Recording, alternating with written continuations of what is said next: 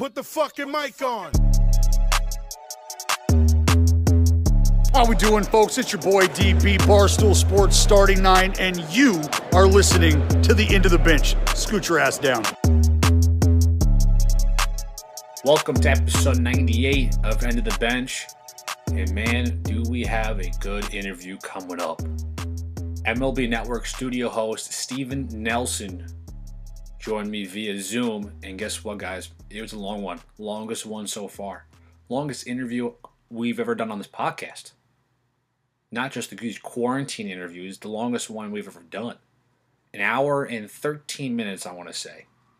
Somewhere around there. So, unbelievable interview. We talked everything about his career, his best interviews he's done, things he's learned. We did a rapid fire questions towards the end, which is something you don't want to miss. So definitely stick around, listen to the whole interview. And then, of course, sort of the second part of the show. We're not going to talk about it much because I know it's an hour and 13 minutes, pretty long interview to begin with. Talk a little about baseball, talk about how the players and owners are having a very uncomfortable and kind of unfortunate circumstances with how the owners want to cut these contracts in half and not pay the entire full amount to these players, and guys like Blake Snell and Bryce Harper are speaking out. So that's a pretty big one we're going to talk about, and we might fill in some other topics as well towards the end of the show. But sit back, relax, listen to this interview with me and MLB Network Studio Host Steven Nelson right now.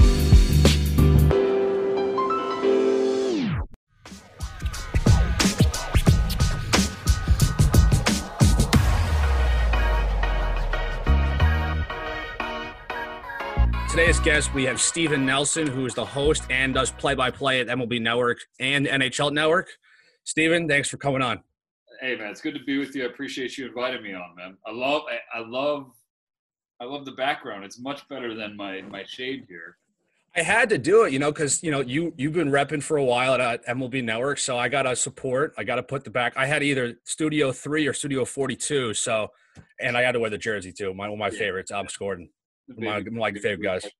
Hey, 42 is like the biggest playground in sports television, so I appreciate that. Yeah, I was there one time, and I got to walk around there.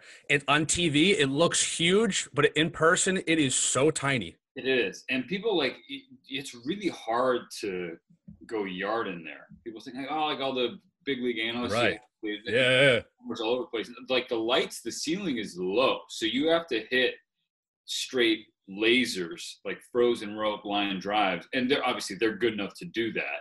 Yeah. If you throw one of us hacks in there, we're trying to get the ball in the air and just they hit this. That would have been a home run for sure. They just hit the light. So yeah, HR can shoot at the left field easily. Yeah. But it's awesome, man. Like working in there, you got to just pinch it. You look around and just soak it in and make sure you understand where you're at and all the things that you can do in there. It's cool. So before we get into the place you work at now, which is MLB Network, I would love to learn about how you got your career started. Now, to start your career outside of college, your first real gig, from what I read from your LinkedIn, is that it's the LA Angels and the Anaheim Ducks doing the same job as a camera operator / entertainment productions job. So what I find it interesting is that all these anchors I've interviewed lately or people I've talked to is that, what I've learned from is, you want to be in the industry and be that anchor or be that reporter, whatever your goal, you have to be able to do everything. Sure. So talk about your first job working out of college with the Angels and Ducks. Yeah, so that was a job that I got in college. So my sophomore year, I went to a small school called Chapman University. It's got a great film school, and within that, a television broadcast program. And Angel Stadium is down the street, 3 minutes away. So there were some alums from the film school who worked there, and it was just kind of one of those things. Luck and timing, a huge theme in life, is definitely my career. They were looking for, part-time employee to be a part of the entertainment production, game day production staff. And what that is, for anybody who doesn't know, it's basically whatever you see on the Jumbotron. That's our staff. So yeah, it was working cameras, high home, high first base, the lower third base camera wall right next to the Angels dugout.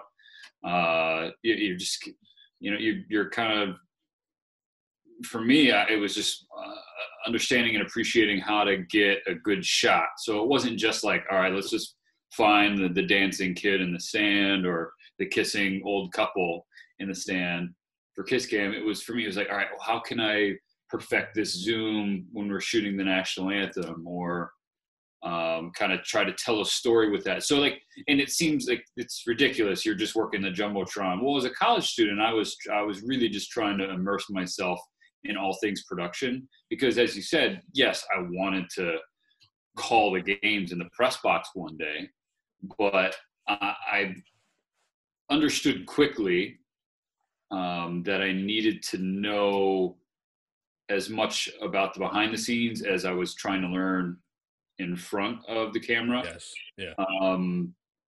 Because then, and I have a broken record saying this and talking to students, because I believe it's this important. Like, it makes you better. And then beyond that, you just have a greater appreciation for the production as a whole. So if I know what the camera operators are going through and the traffic that they're getting in their ear from the director, producer, then, I can kind of feel where I need to be.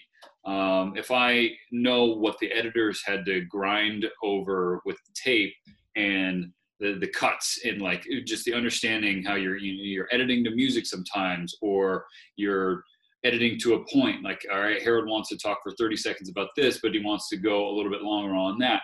Well, then kind of the flow of a breakdown and where we're going and where I can kind of formulate a question or a jumping off point coming out of the tape. So all those little things, like in the weeds, like that helps you big picture when you're trying to be an on camera or behind the mic as a broadcaster. At first, I'm sure you were like, I hate this. I want to do what I want to do. And then you're just a young kid in college, and you're doing all the stuff you want to do or in college, but now your firsthand experience. I mean, it's honestly amazing that your firsthand experience is with a professional team, which not many people can say that they did that. I mean, my senior year of college, I was playing college baseball, and I was working for the Giants.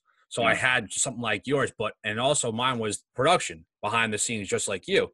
And it definitely has helped me out, because now I have this understanding of, everything's got to be on time, writing scripts, cutting to breaks, cutting camera angles. And that absolutely has helped you just from watching you on TV now. Oh, without question, man. Like, it's just, and again, like there are moments where you get impatient with the industry or with life. You have goals and aspirations, and they may be years down the line, but of course you want them as soon as possible. But I've always said, be where your feet are. And so for me, like, I recognize that, I had a long way to go before I could catch up to, the Terry Smith or the Rory Marks, they're, Angel broadcasters, or Victor Rojas, former MLB Network talent, Victor Rojas. Like, I knew I had a ways to go. So right now I'm working the high first base camera. So all I need to worry about is getting the shots that I need to get. I can't be worrying about like, what am I going to get from my reel here? Like, there's nothing here. Certainly during games, I would absolutely be calling play-by-play while working the camera. Like, all right, here's really, that's cool. Ready the 0-2. Like, again, to nobody and underneath my breath, because I didn't want the people in the stands thinking someone was sitting right in front What of a them. nut job talking to himself, right? Be where your feet are. Because if you're always looking down the road into the future, you're going to sell yourself short on the lessons and the experiences that are right in front of you. And I think that's sacrificing long-term for short-term. So that would be my advice to any youngster out there. Yeah, I actually had Victor Ross on about 2-3 weeks ago, so it's kind of weird how we're having this MLB Network Angels crossover here. Everyone's kind of crossing over. Ross has no idea who I am. Right, no idea. Well, like he's also had a totally different experience than you. He was a former player. Dad played for the Angels, and he's went through the ranks with the New York Bears, and then he went through the ranks with other major league teams as a broadcaster, and then he found himself in the booth over there. I mean, 1 year at the network too. It's just another reminder, not that anybody needs reminding, but that there is no one road to success in this industry. There is no one path you need to follow. Hell, my first sports director when I worked in local TV in Eugene, Oregon, and he's one of my best friends, Jake Zivin. He went to he was a math major at a. See, that's awesome. Yeah, that's awesome. Carleton College, which does not have a broadcast program, right? And whereas I went to a broadcast school where guys like Rojas or Buck or Hawk, Buck Martinez, not Joe Buck, they were players, right? And then they transitioned into the booth. It happens in so many different ways, and I think that's part of what makes the industry cool and special, is that truly anybody can make it. Yeah, it's definitely refreshing to hear for someone that's in the industry that there's not this one lane way to get into the industry. Because I remember someone telling me when I was very young, I was senior in high school, trying to figure out what I want to do. And I was I want to, talk sports. And then they're like, all right, you got to go intern for a couple of years and then go to, some local TV station, work there for 6-7 years. And by age 31, 32, you can be working at the big networks.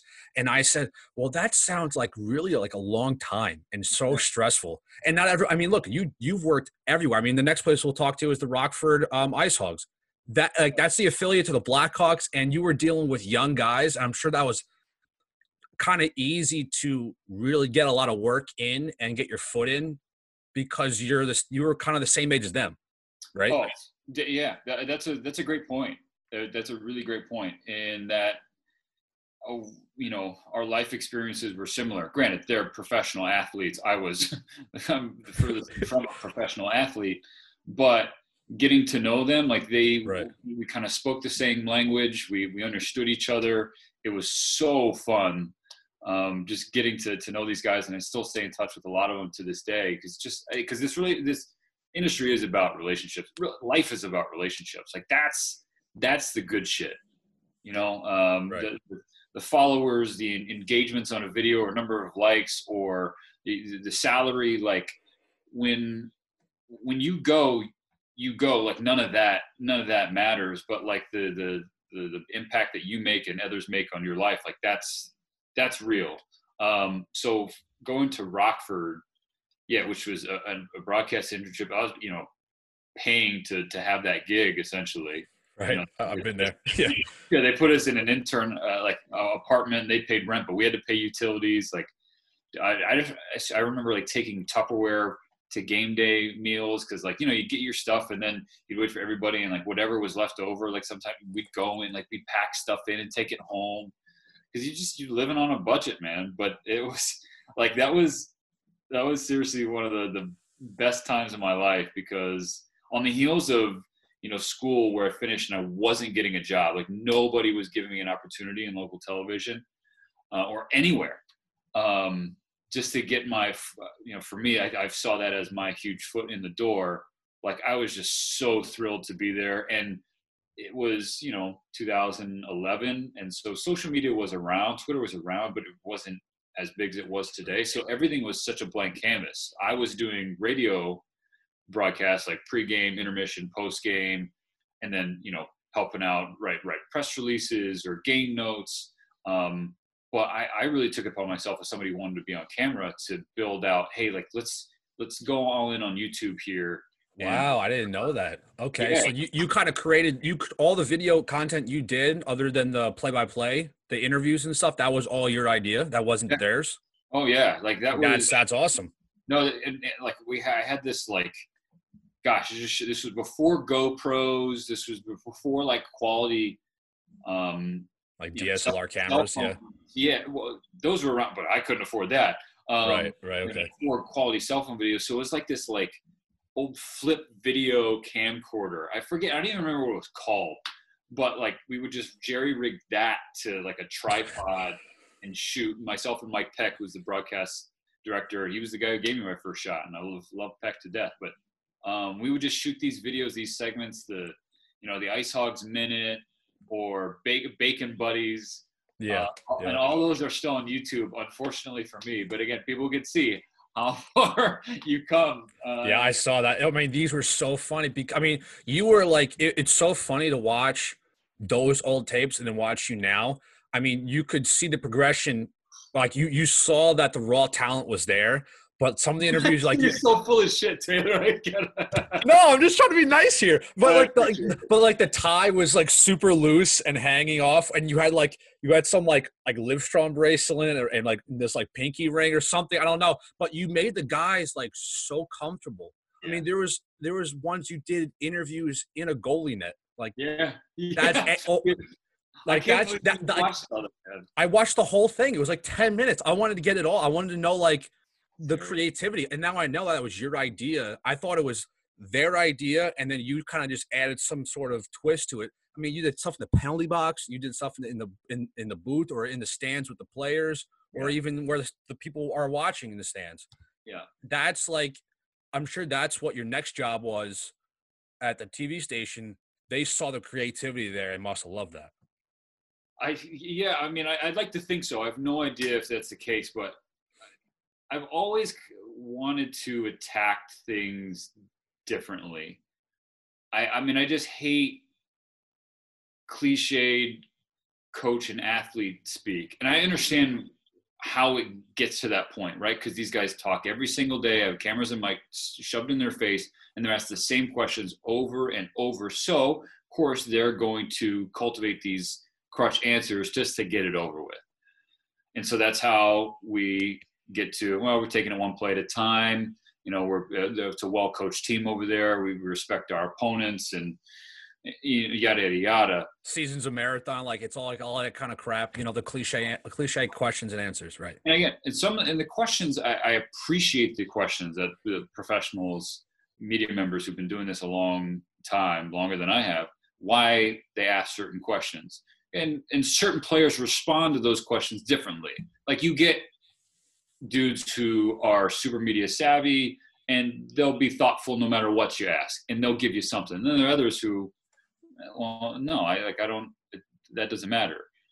So something I learned early on was the 3 E's, right? Entertaining, emotional, educational. If it's not at least one of those 3 things, you shouldn't be putting that on the air.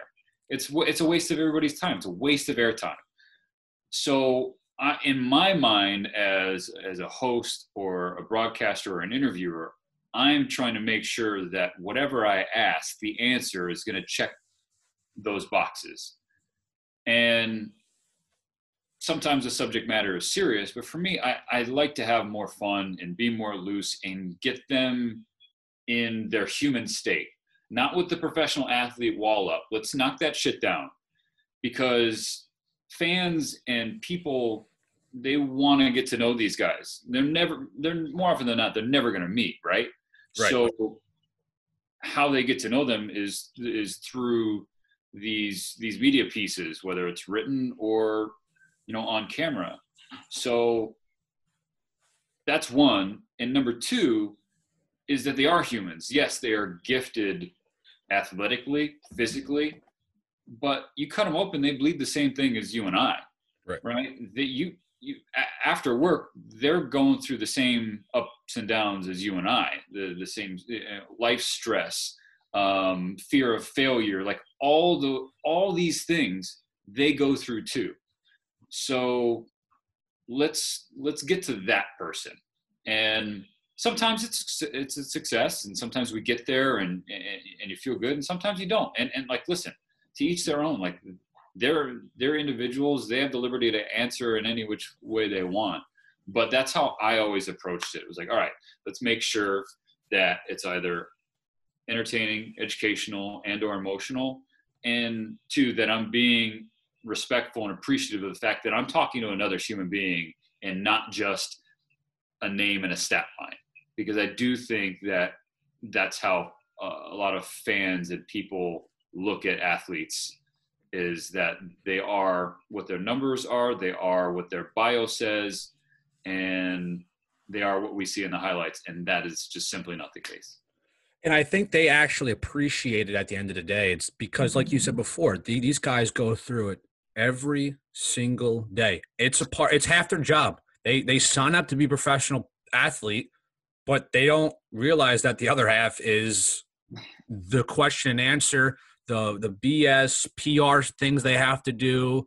If it's like, doing the stupid commercial, or just have to do this weird panel interview that they don't want to sit through, but they have to do it because it's part of their job. And I realized early on, like, one thing, I'll shout out Chris Atterbury, who's the in-studio host for the Twins. He told me early on, said, Taylor, look, you're going to be interviewing these guys every day. They're going to remember your face, but might not remember your name. Make sure they remember your face. And when you're doing these interviews, don't go up to them when you need them. If you're walking by somebody, just dap them up, say like, hey, what's up? How are you? Just the little things that are going to get you through. And then once they go 0 for 4 or 4 strikeouts and make they drop the ball to lose the game, they'll maybe talk to you about it because you made this nice small talk, or you've talked to something other than baseball. Like, I've talked with Mitch Garver and Steven Gonzalez about Fortnite, and Trevor May about Fortnite and gaming and what their dogs are doing, whatever. And it made my job like so much easier, and they were willing to talk to me whenever. Yeah, there's a lot there in what you're talking about, because what I think the majority of folks would view as small talk BS, like it's the foundation of a relationship, or maybe an acquaintance, but that's it. You're planting seeds and just letting them know, hey, like, this isn't purely transactional. Like, I am genuinely curious about, your day, how's your family, like, your hobbies, your the things that make you tick. And sure, we're gonna talk ball every now and again, but I'm also curious about that, because like, you seem like a good dude, like, you're a good person. I would like to get to know you a little bit. Right. And I think that that's something that can be applied in networking as well. If you're just talking to people when you want or need something, people see that. It's easy to sense that. Now, people may choose to give back despite that, and I think that's a good thing to do. That's putting good energy out in the world. But like, if you approach it from a good place of, hey, just checking in here and there, like nothing, like your contract's not coming up soon. You're not looking for a new gig. You're not looking to jump from one station to another. You're just, because then when you do want to have that conversation, the foundation's been laid, and it's a much more comfortable ground to walk on. Oh yeah, and it was, and I'm going to say this, and I was always afraid of saying this during these interviews whenever I talked about this topic, but I really don't care anymore. I had I want your opinion on it. I had this midterm evaluation, okay, right before the All-Star break ended when I was working with the Twins, and they said a lot of my things were going good. Your interviewing is great. You're getting all your stories done. And then they said that I was being too friendly. Mm. They thought I was trying to be friends with them, which is clearly the one thing you're not supposed to do, right, is be friends with them. But I was doing the tactic that I was just saying to you, and you agreed with, is that doing the small talk and just talking like he's just another normal human being, it makes the job easier. And I legit just nodded my head. I said, okay, I'll work on it. And I walked out, and I was MFing. I was like, are you kidding me? Like, I was so distraught about it. I thought about it for a couple of days. I was like, that's not what I'm here to do. And like, do I enjoy get my stories done and the certain stories that I pitch? Yeah, because it's been a dream of mine to interview Mike Trout. It was, and I did it, and it was amazing. But like, I'm not trying to be best friends with Trout. I'm just trying to get my job done. And make it, or interview Mauer or whatever. Just trying to get it done, but make it as easy as possible for me and the person I'm interviewing. Oh, yeah, man. Listen, I understand journalistic integrity and the importance objectivity in this thing. I do. I get it. But it's not mutually exclusive. You can be yourself, just be that kind, like fun-loving, get to know you person, and then also be able to do your job. Because like if you have a conversation with Trevor May, who's again one of the more likable dudes in Major League Baseball. Right. You talk to him about games, yada yada yada, and you guys strike up a relationship or a rapport or whatever. That's great. But when if Trevor May blows a game, like that can't and shouldn't and probably didn't prevent you from walking up and asking him about it.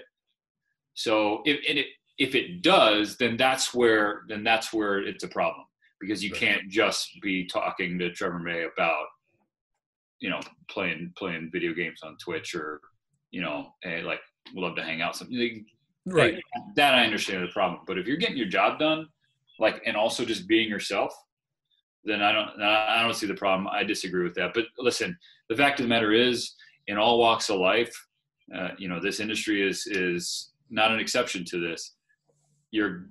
People are in positions of influence and power who have archaic ways of thinking about things, and I do think that's one. I think it's a fair point to bring up, but if you don't have the proper context, then it's dumb. But that's my 2 cents.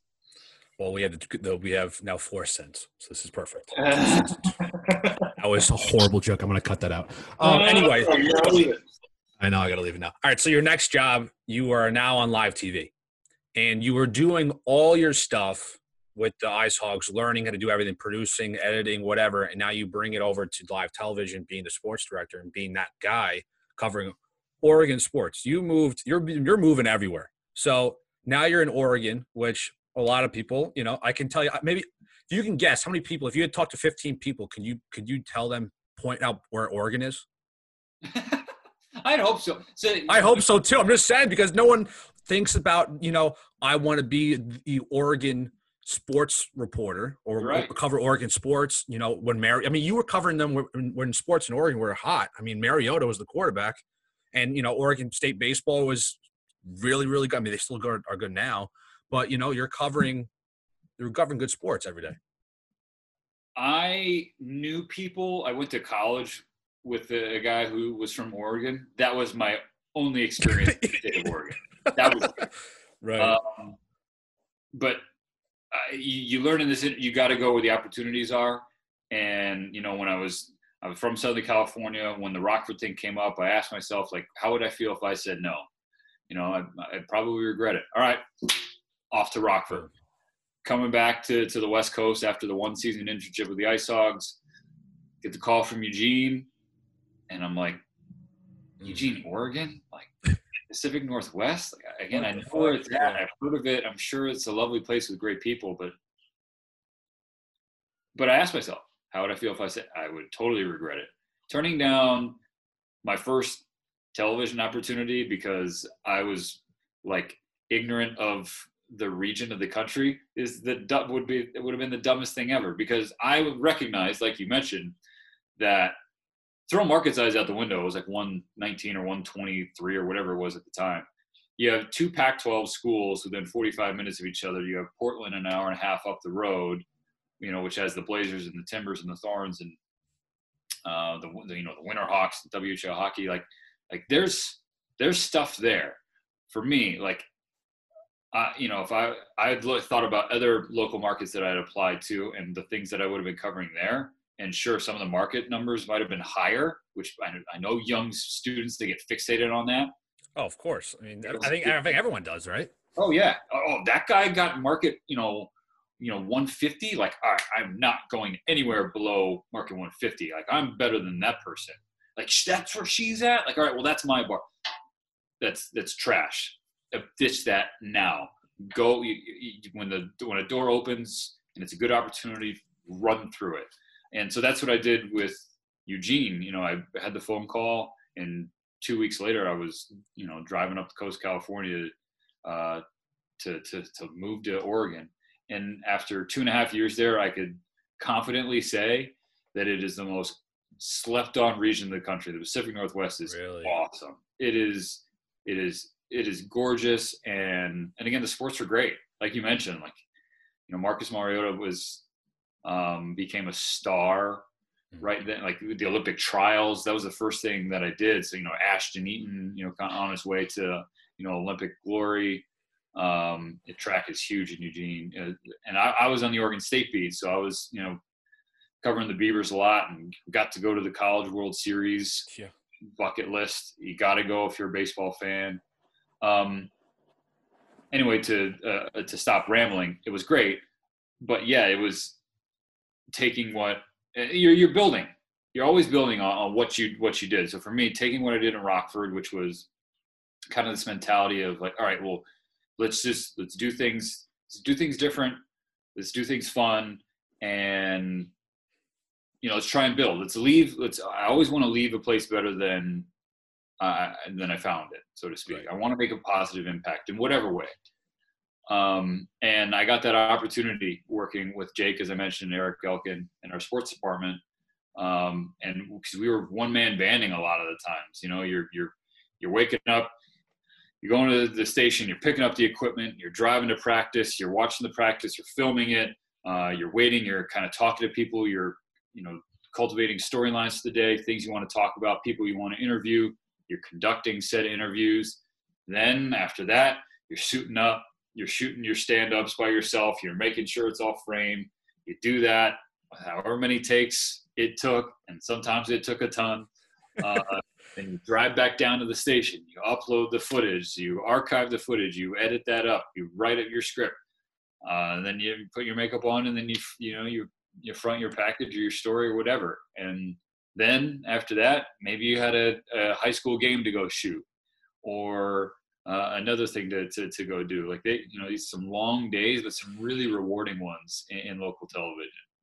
Well, from those stories you told me just now of the process, it goes again to where we started off with. You got to learn how to know everything and learn how to do all these jobs.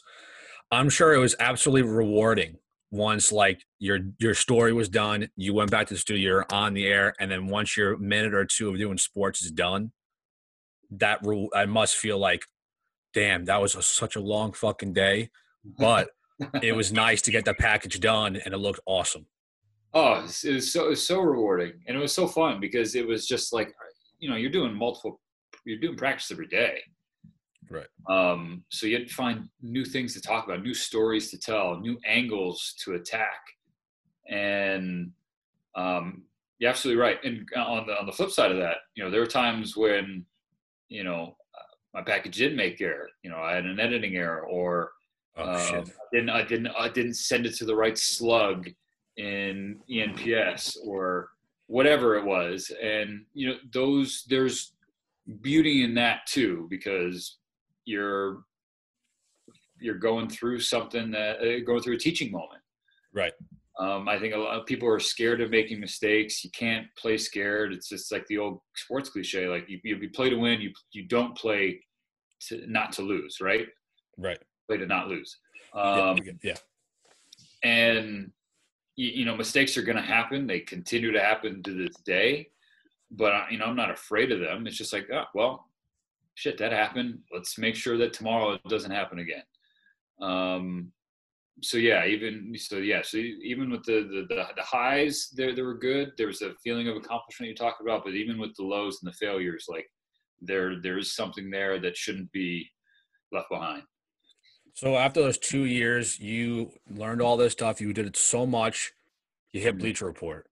That must have been a absolute wild move because, like we talked about, coming from all over the place, and then this local television, and then you go to a huge sports online publication and network, and they ask you want to do some on-air content with us. And people have to remember when that happened in 2014, Bleacher was not then what it is now. Right. Now it is a juggernaut of a brand and a digital sports empire. Like I'm certainly biased because, you know, I work there and a lot of friends still do. It's the best in the business at what they do. But back then, like, it was it was a question mark for me, like, because I came up in a generation where you kind of touched on at the beginning of our chat here. You go to a market for a couple of years, and then you go to a little bit higher market for another couple of years, and then you maybe hope to go to a mid-level market for a couple of years, and then, you know, like it was like a slow climb up the ladder. And Bleacher was a place that I like wrote for when I was in college, right? Because it was like unpaid contributors, and the top 10 lists or top 5 lists or whatever, you know, rankings. And I was like, Bleacher Report, like, what? And they're like, no, you know, it got bought by Turner. You know, they're putting legitimate resources into this. Like, this is just a huge opportunity. It's in New York City. So I was like, all right, hell yeah, like let's do this audition. Like, at the very least, I was going to go for the audition just for the experience. I'd never had one of those, and I knew that if I wanted to get somewhere in the industry, I had to know how to nail an audition, or at least go through it. So I went there, it was so much fun. You know, Chris Sims was the analyst, and I mean, he just made it so easy for me. And I did well. Like, I thought it went well, but I saw some of the people who were in there auditioning. I'd heard some of the names, and I was like, they're not hiring some schmuck from Eugene, Oregon to come work here. But that's okay. I just wanted the experience of the audition. And the next week, I auditioned at a local TV station in Houston, Texas, and you know, having the confidence from Bleacher, nailed the Houston one, and I was like, wow, this is a top 10 TV market. So again, with that old way of thinking, like market-wise, like, oh, go from market 120 to market 8 or whatever Houston. It's huge. Yeah, I was like, this is where I'm going. And then I was in the Houston airport, and I got a call that Bleacher was going to offer. That's crazy. It was a huge fork in the road. And my girlfriend, my now wife, made the decision for me ultimately, because she's like, if you turn down going to New York City, I will kill you. And she said that with word done. Yeah. And I was like, all right, well, I guess Bleacher it is. And that's awesome. That changed my life for the better, because, you know, all my old stuff is on YouTube, for better or worse. And there's a turning point once I got to BR, because I really felt like I found who I was. I found my voice as a broadcaster. I've said it once, I've said it a million times, but I found my voice at Bleacher. I was able to kind of just shed the old skin of, well, this is how a broadcaster is supposed to present themselves and sound. And there's a certain cadence and a certain pacing and a certain gravitas in delivery when you're on air as a broadcaster.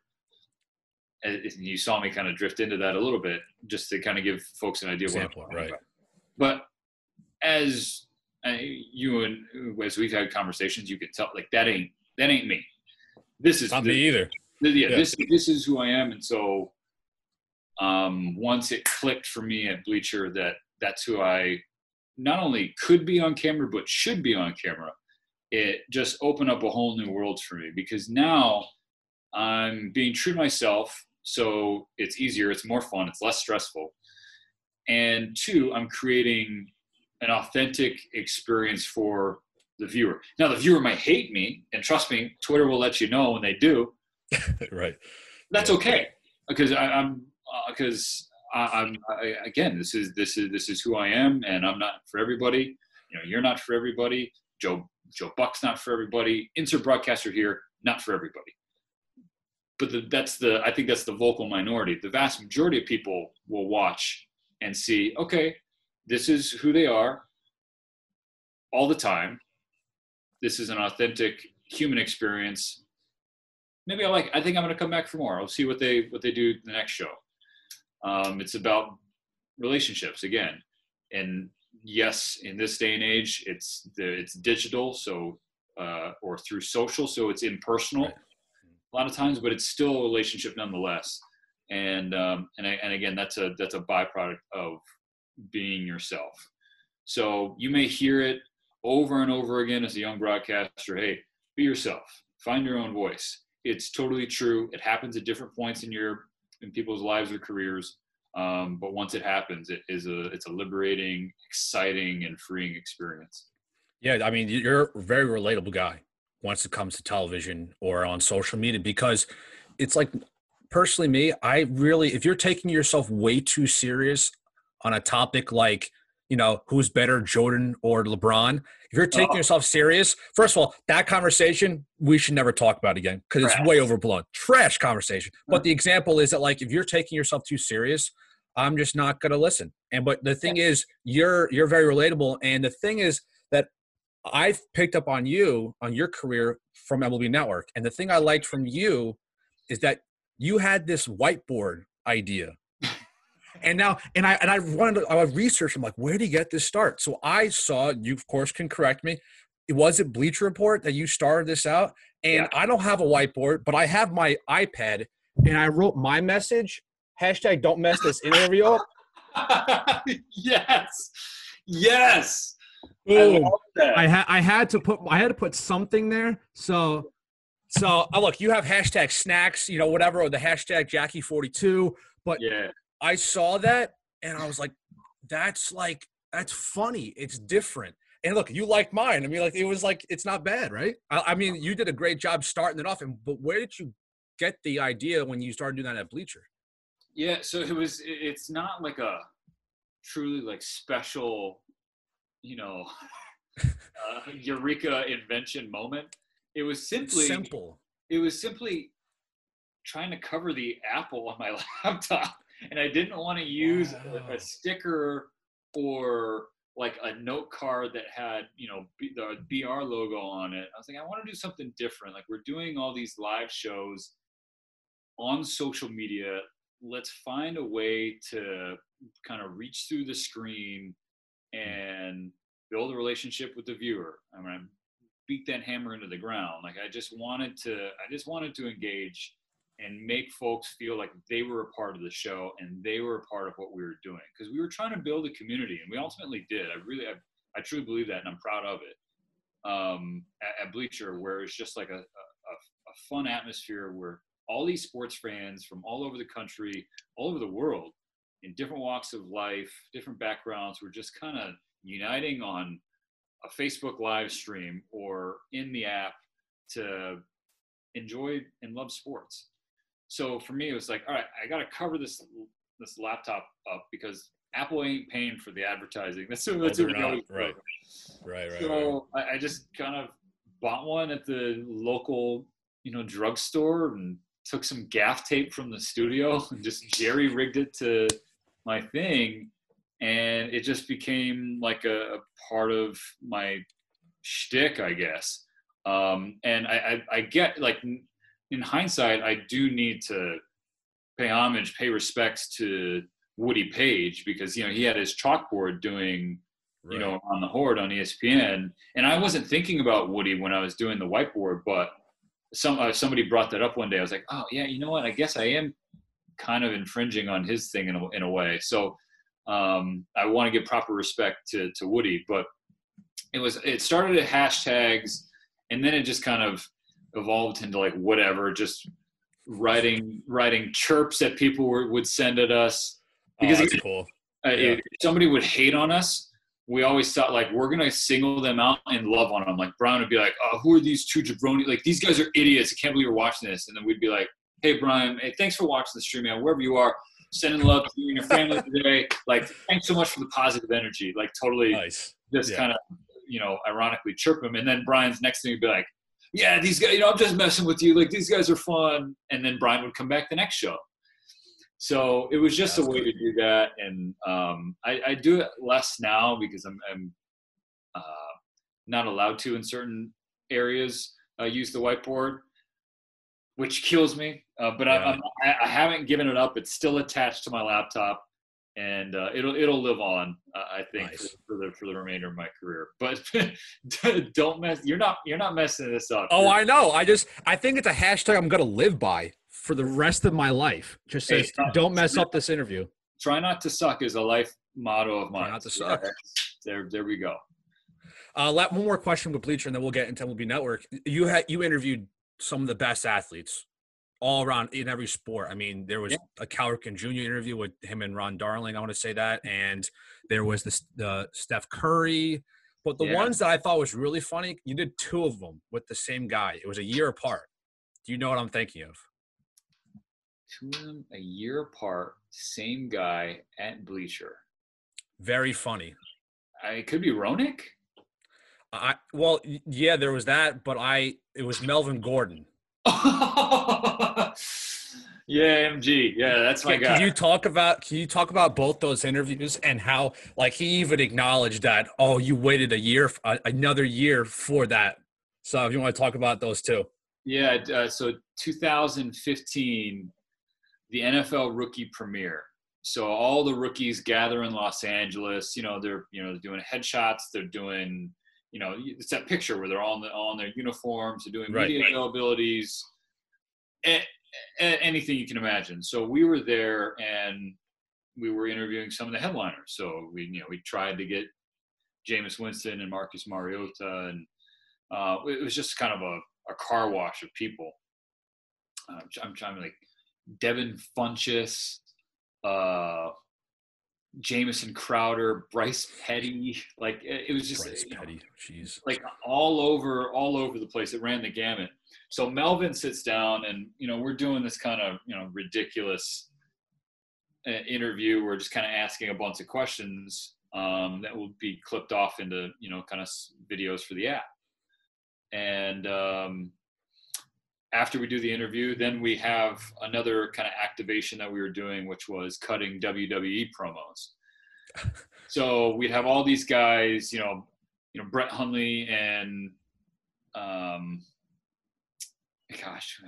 Jordan Montgomery, Bryce Petty, all these guys. We had this WWE Championship belt, and they would all kind of have the stage to cut their own promo, and nobody came close to the level of Melvin Gordon. Like, respect for the craft and the microphone. Like, I was playing the Mean Gene Okerlund, R.I.P. To these guys to try and set them up for their promo, and Melvin just kind of took over and ran with it. And he was channeling The Rock, so he'd be like, call me a jabroni, and then he asked me what my name is, and I of course knew what he was doing, but yeah, you had to roll with it. You commit to the bit. And I was like, Steven, it doesn't matter what your name is. And it was epic. And that was the foundation for our relationship.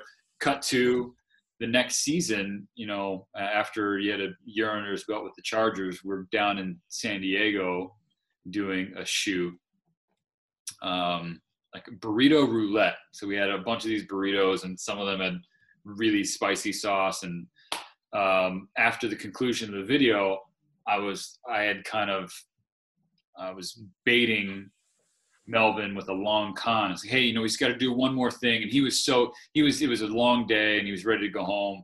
It's like, hey man, real quick, it's 45 seconds to just kind of recapping the shoot, and then we'll get you out of here. And he's like, oh, okay. So I start off and I'm like, hey, Melvin, first go around with burrito roulette. What'd you think? And you can see on his face, like, he's just like, oh, this is what I got to answer. And he starts, and I'm like, it doesn't matter what you think. And I was like, I got him. And he's like, he waited a whole year to get me back. And that's that. I think that I'll probably put that moment on like my career Mount Rushmore. That was just so fun, and a story I'll cherish for forever. But Melvin's the best, one of the best personalities in the game, and I hope he crushes it in Denver. Yeah, that was hilarious. When I watched that, I was like, oh God, because all these huge athletes, and like they all have egos, and even when they're rookies, because they were at their peak in college, and then they're like, God, I don't want to deal with this. But like, you always find that one athlete that's going to show a lot of emotion, which is great. And then a year later, the same exact thing happens. It was like I'm honestly, when I was watching, I'm like, oh, please, I need to see another Rock thing. I need to see this. And it happened. It was great. So after Bleacher, you killed at Bleacher, and then you're moving to Connecticut, and you are working at MLB Network. We're in Jersey. I'm sorry, Jersey. Connecticut's ESPN. Totally fucked that up. Nice. You're good. Yeah. So you go to MLB Network, and I'm a huge baseball fan, so that is like the holy grail of baseball content. And the background. Yeah, hence the background here. So 2009, it comes up, and then you've working through the ranks, and then you land yourself at MLB Network. You've taken the whiteboard system you have and brought it to MLB Network, and I actually looked up. I have a notes on my panel here of my best moments of what I've watched of what you've done with the panel, like with the whiteboard. Yeah. Was I think I saw the one with who was like you and Kevin Millar. Kevin Millar forgot who you were. And no idea. Yeah. There was that one, and other moments like it was the Matty V and Ron Darling. If I had a kid, it was you. And Love Child. Yeah. Love Child. Right. You dunked on John Smoltz because John Smoltz. There was like short clips of him like shooting a basketball. I mean, John Smoltz can legit do everything good. I know he's golfer, amazing. Yeah, basketball. He was just shooting crazy. One of my favorites though. I don't know. You can tell me. The day you guys were doing, it was you, Bill Ripken, and Ron Darling. Oh, shit. And you said, "Bald is beautiful" to Bill Ripken. And I don't know. It seemed like he didn't take that well because he wasn't liking the game you guys were playing. What was it, Trash or Cash, right? Cash or Trash? Yeah, that's another Booster Report creation that I brought with me. Yeah. Nice. And it looked like as soon as you said that, Ripken's like, yeah, I want to get off the set. Can we go to commercial? And he was like, he wasn't having it at all. So I wanted you to take me through that moment. Like that, I watched it like an hour before just to get my last minute notes. It was hilarious. Not one of my brighter moments. I think, oh, wow. It's you guys just chirping an athlete. No, Rip's like a big kid. You right. Folks don't understand. Like he is. But he loves talking ball. That is what he wants to do. He just wants to talk ball. So when he sees like this jabroni of a kid come in and try and like bring games onto MLB Tonight, and like that's not his thing. Right. And I knew that going into it. So whereas Ronnie was like all in, he's all about it. Like let's just have some fun. Your dad, basically. Your dad. All right, Rip, if you're going to sandbag my game, then I'm going to, like, go back at you. Like, I'm not going to be intimidated here. So that's where that came from. Maybe a touch disrespectful on my part. Bald is beautiful. But no, he got back at me with the game. Again, the point of Cash or Trash, if you like a take, you cash it, like you agree with it. If you disagree, you trash it. He trashed every single take. He just threw it in. But my favorite part of that whole game was when Ron, who was all in, like kind of got confused, and he's like, he was disagreeing with the take, but he's like, all right, so I'm keeping that. That's cash. And you could see Bill like, no. And I was like, no, you're trashing. Like, oh. And so Bill, like that was just like the perfect moment for him to get back at me. He goes, see, if you're confusing the guy who went to Yale, then you might want to rethink your game. And it was just a nice little back and forth and a fun thing with Rip. But that's what it's about. Like to me, even if the analysts, like if they're outside their comfort zone, I think that's a good thing. I think that's a good thing in life. Like because that's when you grow, when you're in places that you're uncomfortable. So if I didn't mind putting Rip in that situation because something good came out, like it was just good fun. But it's about kind of just having those like little human interactions on set, because if you have those engagements together, like then maybe it goes out and then the crew kind of gets involved and they have a laugh or they think it's funny. And then if that's happening, then you got to think that people watching, like they're going to have the same sort of opinion. Yeah, I thought it was hilarious. So so it's like it's an aim small, miss small kind of mentality. Like I'm just gonna focus on the guys next to me and around the people around me, men and women on our crew, and if I can get them to have a good time or get them to be, I can step outside their comfort zone, or then I'm doing my job well. But yeah, that's funny that you brought that one up. What I find awesome is that like you have all this experience, but now you go to a network that solely focuses on baseball, and you guys are the ones that are getting like baseball is it. And you got to know everything about baseball. Yeah. And you host, or you have been featured in a lot of shows. The Rundown, MLB Tonight, Hot Stove, Intentional Talk with you filled in for Rose with Millar.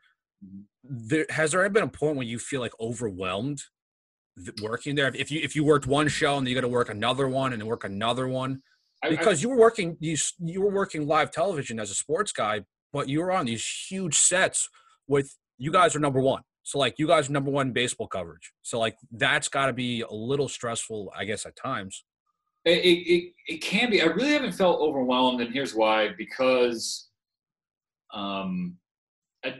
you try in those moments, if you are feeling like maybe a little underprepared or a little out over your skis, try not to do too much.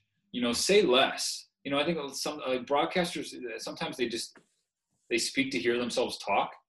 Or they ask a question just so they can say that they did, or to hear themselves speak. Well, no, people are there. They want to listen. They want to hear from the All-Star or the Hall of Famer sitting there. Right. So I know that. That's the first thing that comes to mind. The second thing is that we have a ridiculous research staff at the networks that every day we get a packet that has every game previewed, trends, streaks, history, matchups, you name it. And then if it's not in the packet, they can get in our ear and tell us. So they make us sound a lot smarter than we really are. So all the credit to them. So if I'm ever in those moments, I'm not afraid to ask them. They feel totally comfortable to tell me. Where it can feel a little tricky is because NHL Network it's under the same roof. If you have a week or 2 weeks or 3 weeks straight of working baseball, and then you get thrown on to a hockey shift when you've kind of been unplugged from the NHL for the last few weeks, that can feel a little much. But again, try not to do too much, say less, and lean on the people that you have next to you. So I think that makes the job a lot easier, kind of knowing that. I think if I were a younger version of myself dropped into some of these shows, absolutely, because I'd probably feel a little overwhelmed and feel like I had to prove I belonged on the set, like I knew what I was talking about. Sometimes it's okay to fake it till you make it, and you may not know player A's ERA, the last week, or his career record against the opponent. That's okay. That's right. There's a very small percentage of viewers who actually care about that in that moment. Sure, it's interesting, but that's not what they're locked in for. They want to know what John Smoltz thinks of said pitcher with said ERA against said opponent. So it's just kind of knowing your role and not trying to do too much. I have a couple more questions. This one I think means a lot more to you as an Asian American. I listened to the Whole Story podcast, and you asked about what is a bucket list or goal for yours, and you talked about how you want to host a panel of Asian Americans that are in baseball and talk about how important it is for that community of people. I mean, Dave Roberts said, I'm trying to read the quote right. He said when he was on the change up with you and Adnan, he said, "You had me at Japanese." Yeah. I find that an awesome relationship because I remember you talked about how you went up to Dave Roberts just because I think Kevin Millar, that's what you want to start a relationship with. And then you got into this relationship and talking about your background. So if you had to pick a panel right now, who would be on that panel with you? I mean, you mentioned Kurt Suzuki. That's from what I remember, and Roberts. So there's anybody else, former player or current guy? And I'm trying not to have Japanese bias because I'm half Japanese. So when I say Asian American, I'm not saying just Japanese American players, whether it's Doc or Suzuki or Keston Hiura, the Milwaukee Brewers, or Christian Yelich, who has Japanese heritage as well. It's just with Tommy Edman, you throw in there. That's a great question. I've never actually sat down to think about honestly, like, anybody and everybody who would be willing to, like, I would make it a series. Like, I don't want to cut people out because we ran out of room at the table. You know what I mean? Because my whole inspiration behind that is hearing about their experiences, and they're all unique. So just because if you have, Suzuki in there, but another player is left out, like, they're telling two different stories. And my whole thing is I want to know about all of their experiences within this game, because I felt like it's at various points in my life, not as an athlete, but as someone who I've played sports and I've been in sports my entire life. Like, I have felt like I've had to kind of turn down or turn up my level of Asian. Really? So in certain instances, whether it's in school, being around kids, and you're trying to fit in. And so, like, you feel like you need to act a certain way. So maybe you turn down the Japanese a little bit. But then, when you're around your family, or you go visit your mom at the National Museum in LA, like, then you're turning it up a little bit. Like, and as I got older, I was like, this is not genuine. This is not me. This is not authentic. Like, why am I kind of like, treating this as like an on and off switch? Like, this is just who I am. So that's where my mind has been in thinking about that concept. And so I wonder how it is for Asian Americans, or, I mean, you can have similar panel for any, background or nationality or ethnicity. If they felt similar in any way, in this game that is a melting pot, but there is predominant ethnicity or nationality presence within the game. So that's where I'm most curious. I think that's also another way of getting to know the player beyond the game, right? Because everyone wants to know nowadays. Oh no, did I lose you? Oh no, we were doing so well. I can see you. Oh, your internet connection is unstable. Oh, that's fantastic. Hold on, Taylor. We were doing so well. Wait. It's like you're locked and I'm not. Oh, I got you. You got me? Oh man, this sucks. It was doing so well. Oh, okay. All right. You're back. I got you. Jeez, I'm sorry. My bad. Oh, technology. It's not your fault at all. Go ahead. All right. So yeah, we were it gives another look into a player personally. I mean, we all want to know the behind the scenes of what the player brings, like if they're into video games or if they're into other sports, but they're like their heritage and their background as a person. That I think we don't see as much in sports in general. No. And here's maybe it isn't a huge part of their life, and that's okay too. Like, I'm not asking them to come on the panel to have this, like,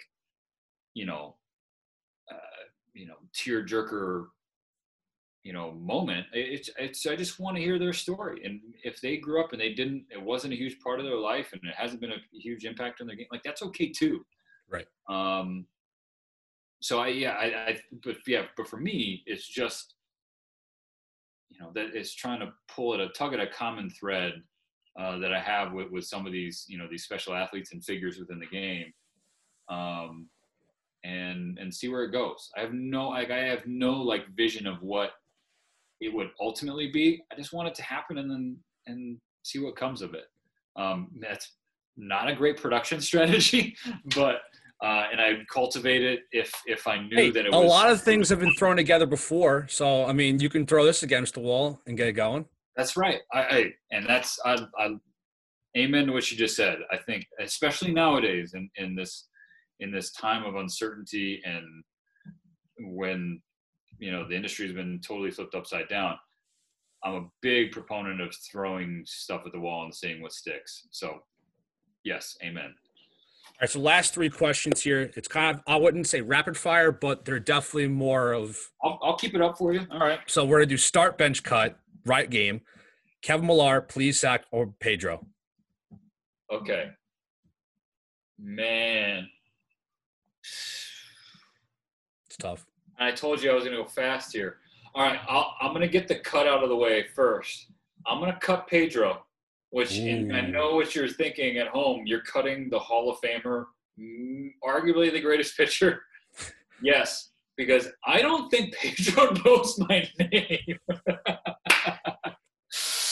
Oh, I mean, it's not like you're like a brand new guy. You've been working there for a couple of years now. I know. We've done multiple shows and segments together, but I'm not quite sure Pedro knows my name. So you're probably not alone. While I find that truly, like, genuinely hilarious and endearing, like, I'm not offended at all, I'm cutting him for the purposes of this game. Now, suck it, Pedro. Yeah. Now I'm gonna wear a heater into the rib cage if he ever sees this. Start or bench Millar or Plesac? I will start Plesac because my motivations for this are totally. He has taken me golfing more than one. I know he golfs a lot. I mean, that's all he posts, the selfies with everybody. He's yeah, absolutely. Selfies with the caddy and everything. I know. Yeah, and he's a fellow left-handed golfer like I am, and Sac's been great to me since the day I walked through. Not to say that 1-5 hasn't. Millar has been good, but he's getting benched because of the Who incident. You alluded to that video earlier, and I'll share the story quickly.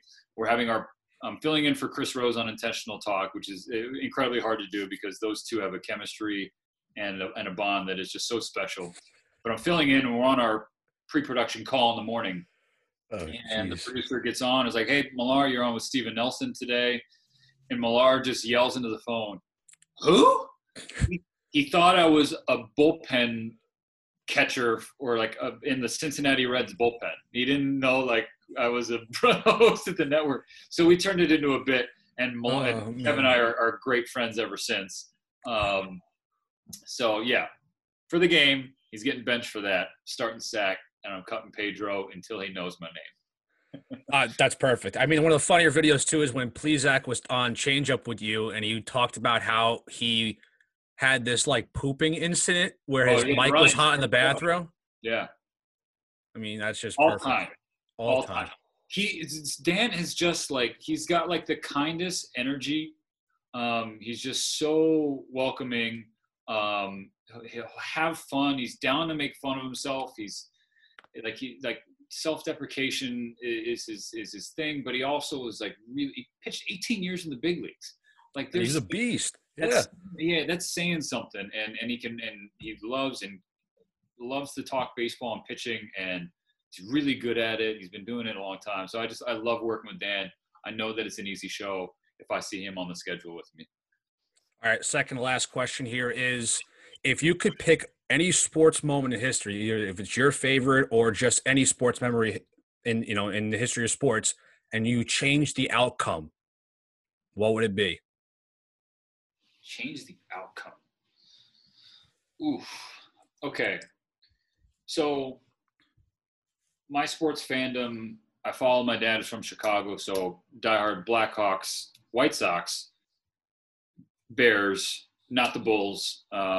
He grew up a Lakers fan, weirdly enough, so I followed the Lakers. Now, the Lakers have had a charmed existence, right? There were some lean years when I was a kid, but for the most part, spoiled. The Blackhawks were terrible for the vast majority of my life, but I wouldn't trade that because of what we got the last decade. What happened in 10, 13, and 15 made up for it, made it all the more special. White Sox, 05, forever. So that brings me to the Bears, who have just been a factory of sadness. Great way of putting it. So to tie your question into this interview and kind of my journey, I'll go back to Bleacher Report in the 2017 NFL Draft, and I'm on set, and the Bears trade up one pick, and as Adam Lefkoe, Matt Miller, Chris Sims, myself, and Michael Felder, And Miller goes, what if this is for Mitch Trubisky? And folks can go back and check the tapes. I was team Deshaun Watson for a long time, going through his time at Clemson when he was a recruit, but especially that. And we had Deshaun in draft day, and I told him, I think you're the best quarterback in this draft. And I asked him, hey, the Bears? And he's like, I haven't heard anything from the Bears. And I was so sad. So I was like, okay, if it's not going to be Deshaun, it'll probably be, Jamal Adams or maybe Solomon Thomas. Miller goes, what if this is for Mitch Trubisky? And I'm like, if that happened, you lose one of your hosts for this evening. I'm walking off set. And sure enough, it's Mitch Trubisky. And again, this is nothing against Mitch personally. I said right in the aftermath, after I walked off set and I came back as a joke for the content, I was like, I hope he becomes the best quarterback ever and he wins the Super Bowl. Obviously, he's had a roller coaster tenure. Yeah, complete opposite. Yeah, it's a roller coaster, and his fifth-year option's not picked up, and maybe he turns it around. Maybe he does. But if I could go back, I think it would be to select Deshaun. And here's the thing. I say that knowing that John Fox was the coach. This is a really convoluted answer, so I apologize. No. Deshaun may have been successful in that Bears environment, in that situation. And any Bears fan who says Mahomes, that was not part of the narrative back in 2017. You're using the benefit of hindsight to put Mahomes there. Right. It was if anybody, it would have been Deshaun, again, Jamal Adams or Solomon Thomas. So to answer your question in a succinct soundbite that you can actually use, if I'm choosing one, it'd be to go back to the 2017 draft and have the Bears select Deshaun Watson, or it'd be the U.S. Open at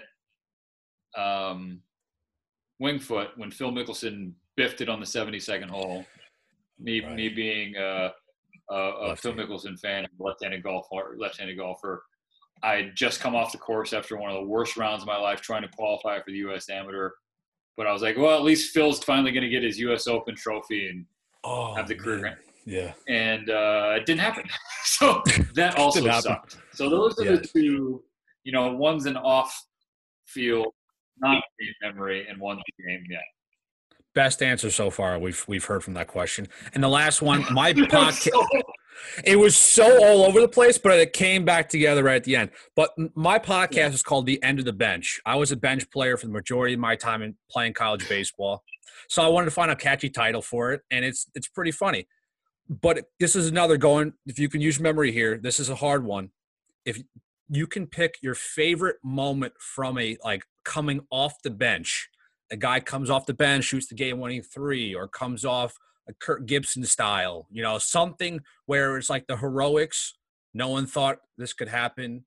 I mean, I had Michael Eaves on this past week at ESPN, and he said when Nick Young went absolutely crazy in a postseason game for the Clippers, and I think he scored 20 or so points in the fourth quarter coming off the bench. So if you can figure out a story here. Yeah, it's actually a pretty easy answer. I think it's the 2005 World Series, and it's Jeff Blum hitting the home run in extras in Houston to win Game 3. Jeff Blum? The 2005, this is a special year, and this is a special bunch and a lot of misfits. But Jeff Blum? So I think that's and now he's of course a broadcaster down in Houston as a former show himself. But that's the first one that comes to mind, and I think it's the best. It led to the White Sox winning the World Series, so it doesn't get much better than that. Well, Steven Nelson, unbelievable interview. This is what time is it? It was an hour and 20-minute interview. I was not expecting this. I know usually guys or people I interview, that's 30, 40 minutes tops. I wanted to do that, but you kept going. So I was like, you know what? I'm so down to go as long as you want, but I really appreciate you coming on. One of my worst habits is I have a tendency to forget when to shut the hell up. I have diarrhea of the mouth too. So I just keep talking and talking and talking. Oh, right. God. But I loved it though, because I love diving in where it's I don't have to ask the questions. You kind of just do it for me, which is great. Hey, no. In all seriousness, I had a blast. It was a quick hour 20, and I'm really appreciative that you thought enough of me to bring me on. Anytime you want to chat, man, I'm all ears. Fantastic. Thanks, man. Take care.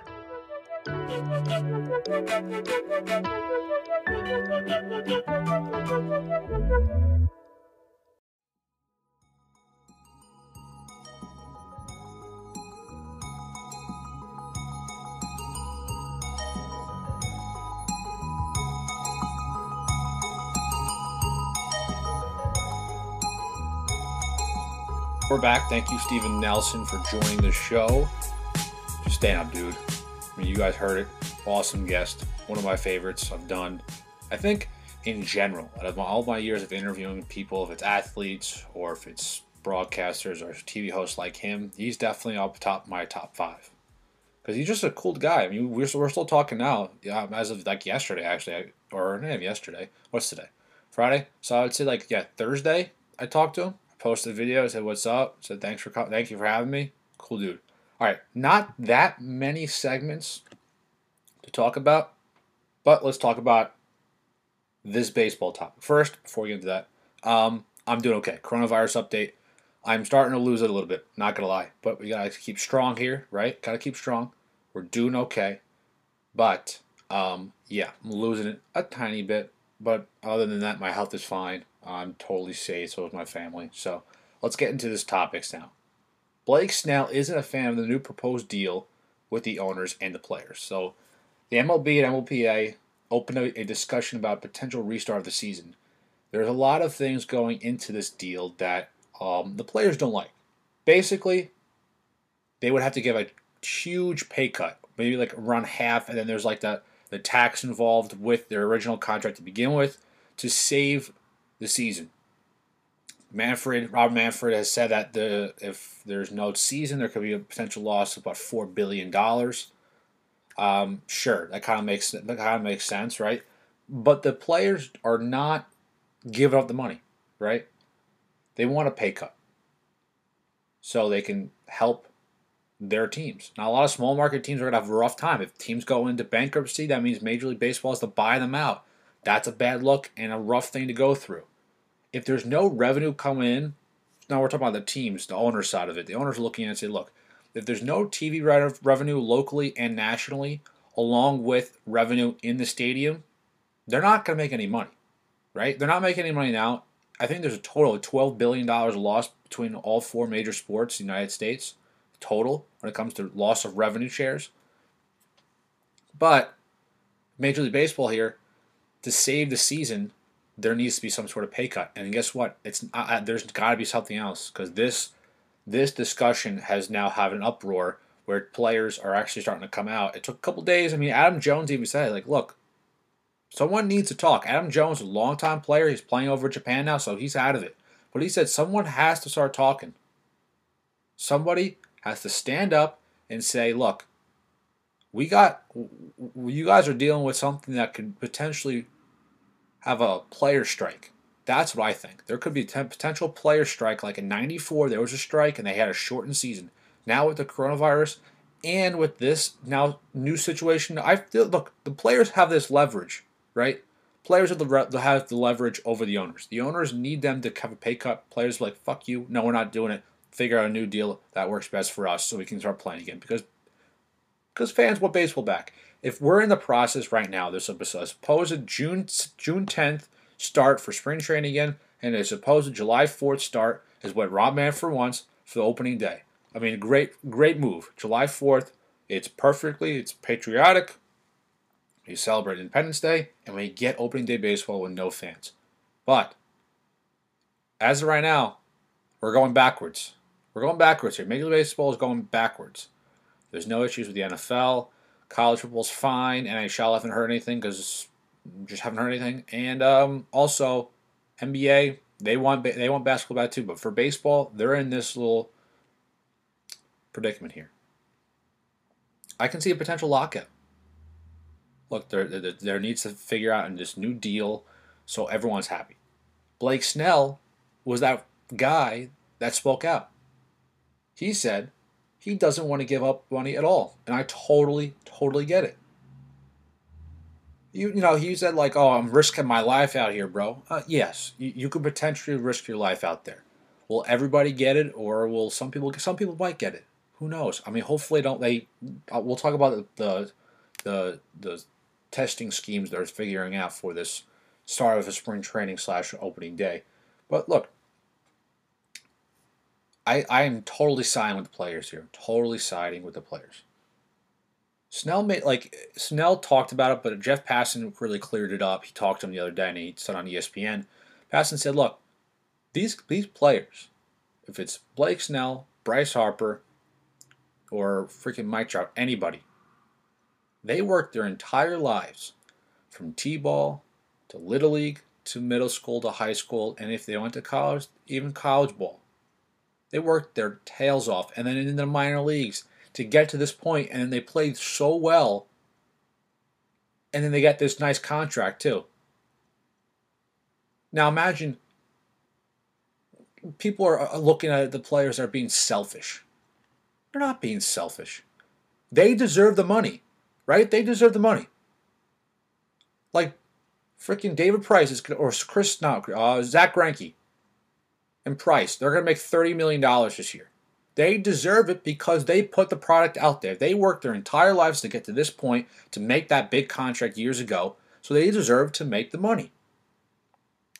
Same thing for Blake Snell. He's a Cy Young Award winner.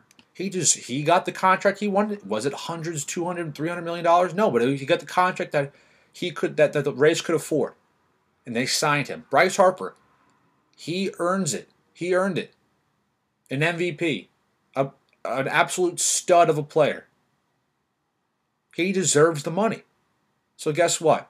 I'm siding with the players. Right now, I'm saying on the podcast, I'm siding with the players. They deserve it. A pay cut will absolutely destroy the league. Is it necessary? And look, I think there needs to be another way. Hopefully there is another way. Or we're not going to have baseball this year. Now, Bryce Harper was the one who actually stuck up for him and said something in response to Blake Snell. He said, look, he's speaking the truth, bro. I ain't mad at him. Somebody's got to say it. I thought we'd see a Judge or a Trout or somebody bigger than Blake Snell. But Blake Snell, he was streaming on Twitch and playing his video games. But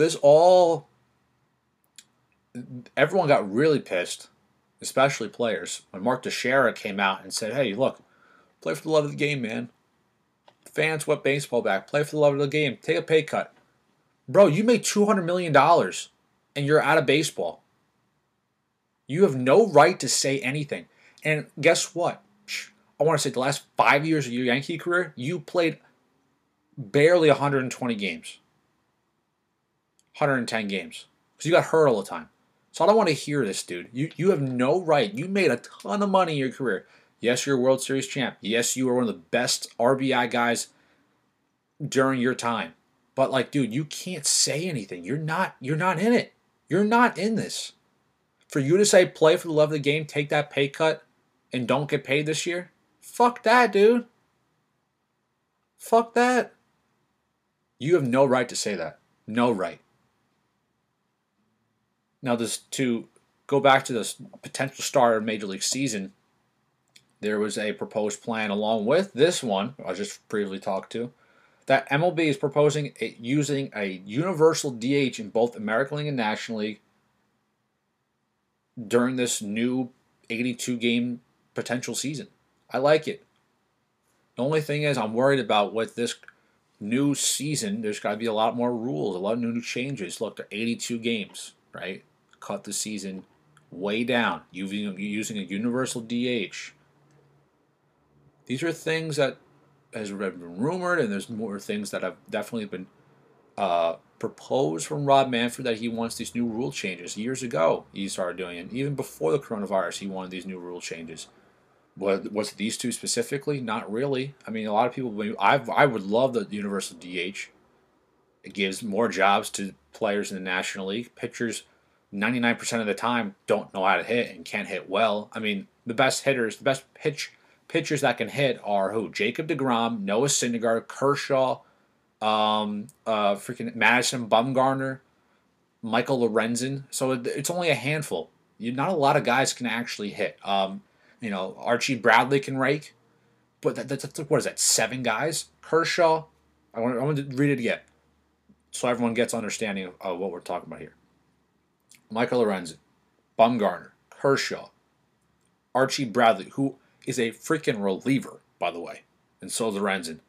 Who else did I say? Jacob deGrom, Noah Syndergaard. That's 6. 6, dude. Not every pitcher can hit like rake like them. Scherzer, I think, has had a couple hits. Whatever. I'm just trying to think of other names here. But there needs to be a universal DH. I love the move. Also, positive tests won't stop Major League Baseball.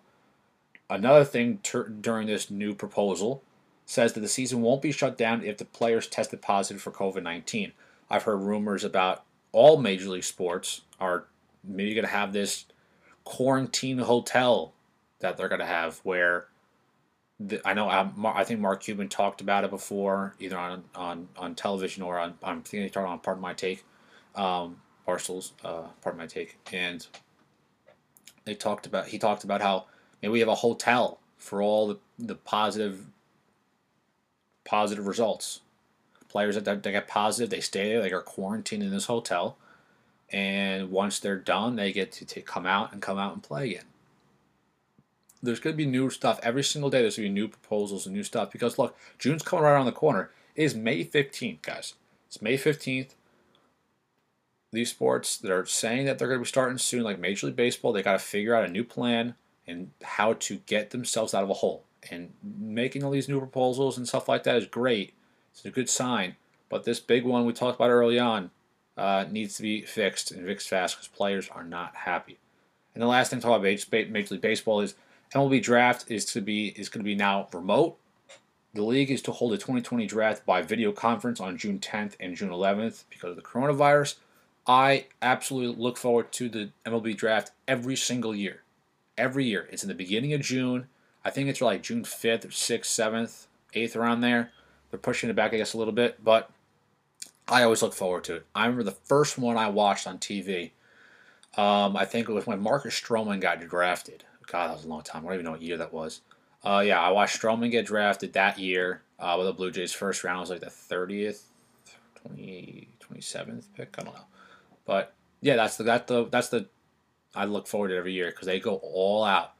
Because I've always wondered, like, why when MLB Network started in 2009, MLB Network started in 2009, they had added a lot of new things. And the one thing they didn't add on for a couple more years after that was a draft. Remember Mike Trout, I think, was the very first televised on MLB Network MLB draft. It was Mike Trout who got drafted, and he was on TV. I mean, we saw guys like Carlos Correa, who was there 1 year, his year when he got drafted first overall. So it's nice to see these players actually get drafted because the NFL draft is televised. It's been televised for years. NBA draft's been televised for years. NHL, I think, it just started doing it just as around Major League Baseball started doing it, televising it. So I love the move. I think it's great. Because I'm really looking forward to it. I'm going to be watching that because we have nothing else to watch. Nothing else to watch. Keeping it local with the NFL now. The New York Giants in a little bit of a situation here.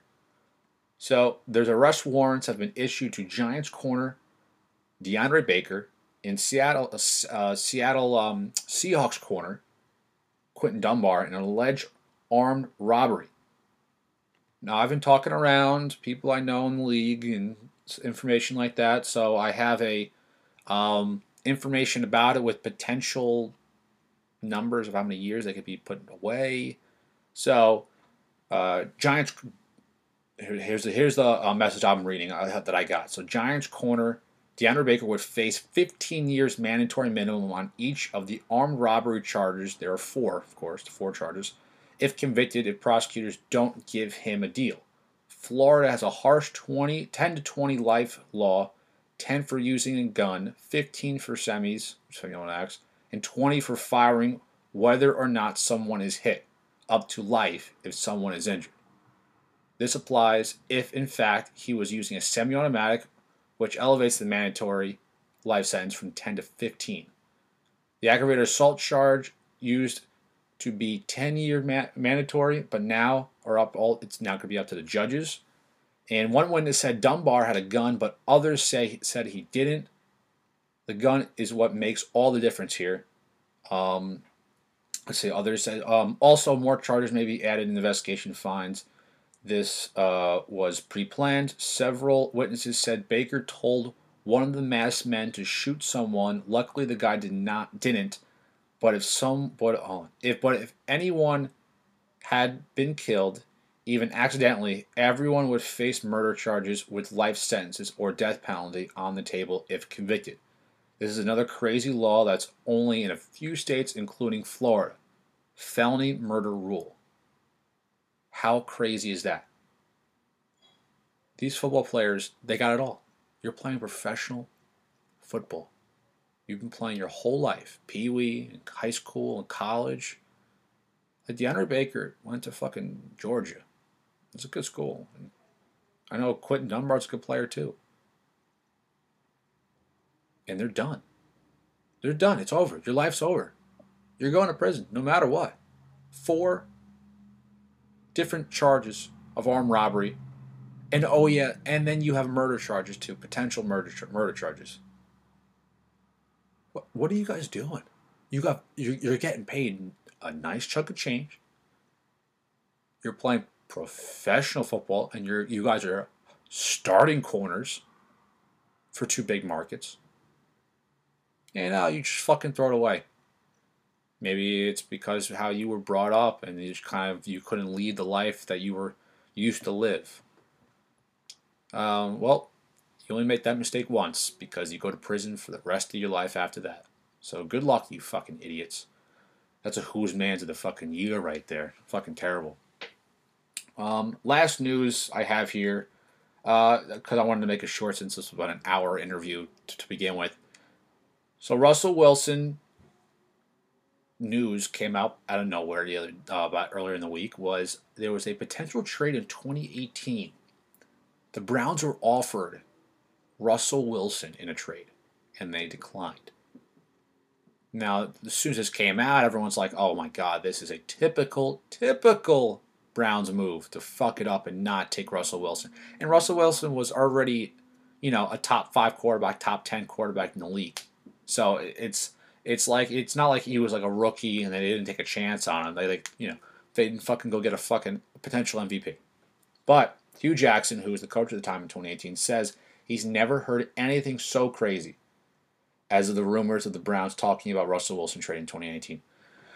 Look, if Hugh Jackson, who we all know had a horrible tenure, horrible fucking career as a Browns head coach, he's been through a lot. I'm sure this has to be a false report. You can't be that dumb to not trade for Russell Wilson. It's stupid. If Russell Wilson's on the trading block, you go get him. But I can see this as a false report just to make some news for everybody to get excited about during this time without sports. So, that's it. Quick 18 minutes. Nothing crazy. Quick 18 minutes to end the podcast. Thank you for listening. I am very excited that we had Steven Nelson working on some more guests for next week's podcast.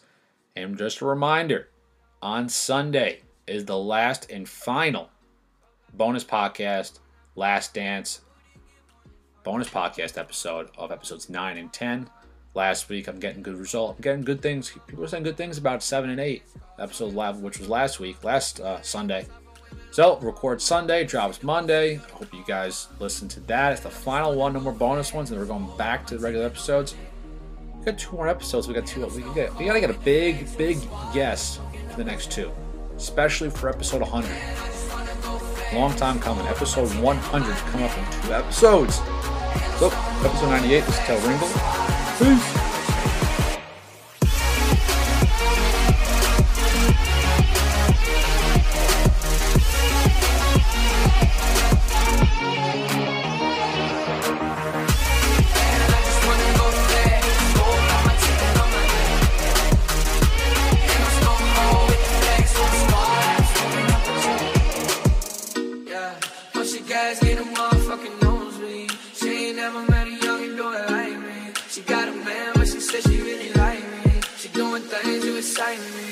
She sending all her friends snaps, so I know what tracks, cause all these hoes know what's about to come next. I hit my plug up, got the paper connect. I drop a couple bands, I just wanna go. Man, I just wanna go flex.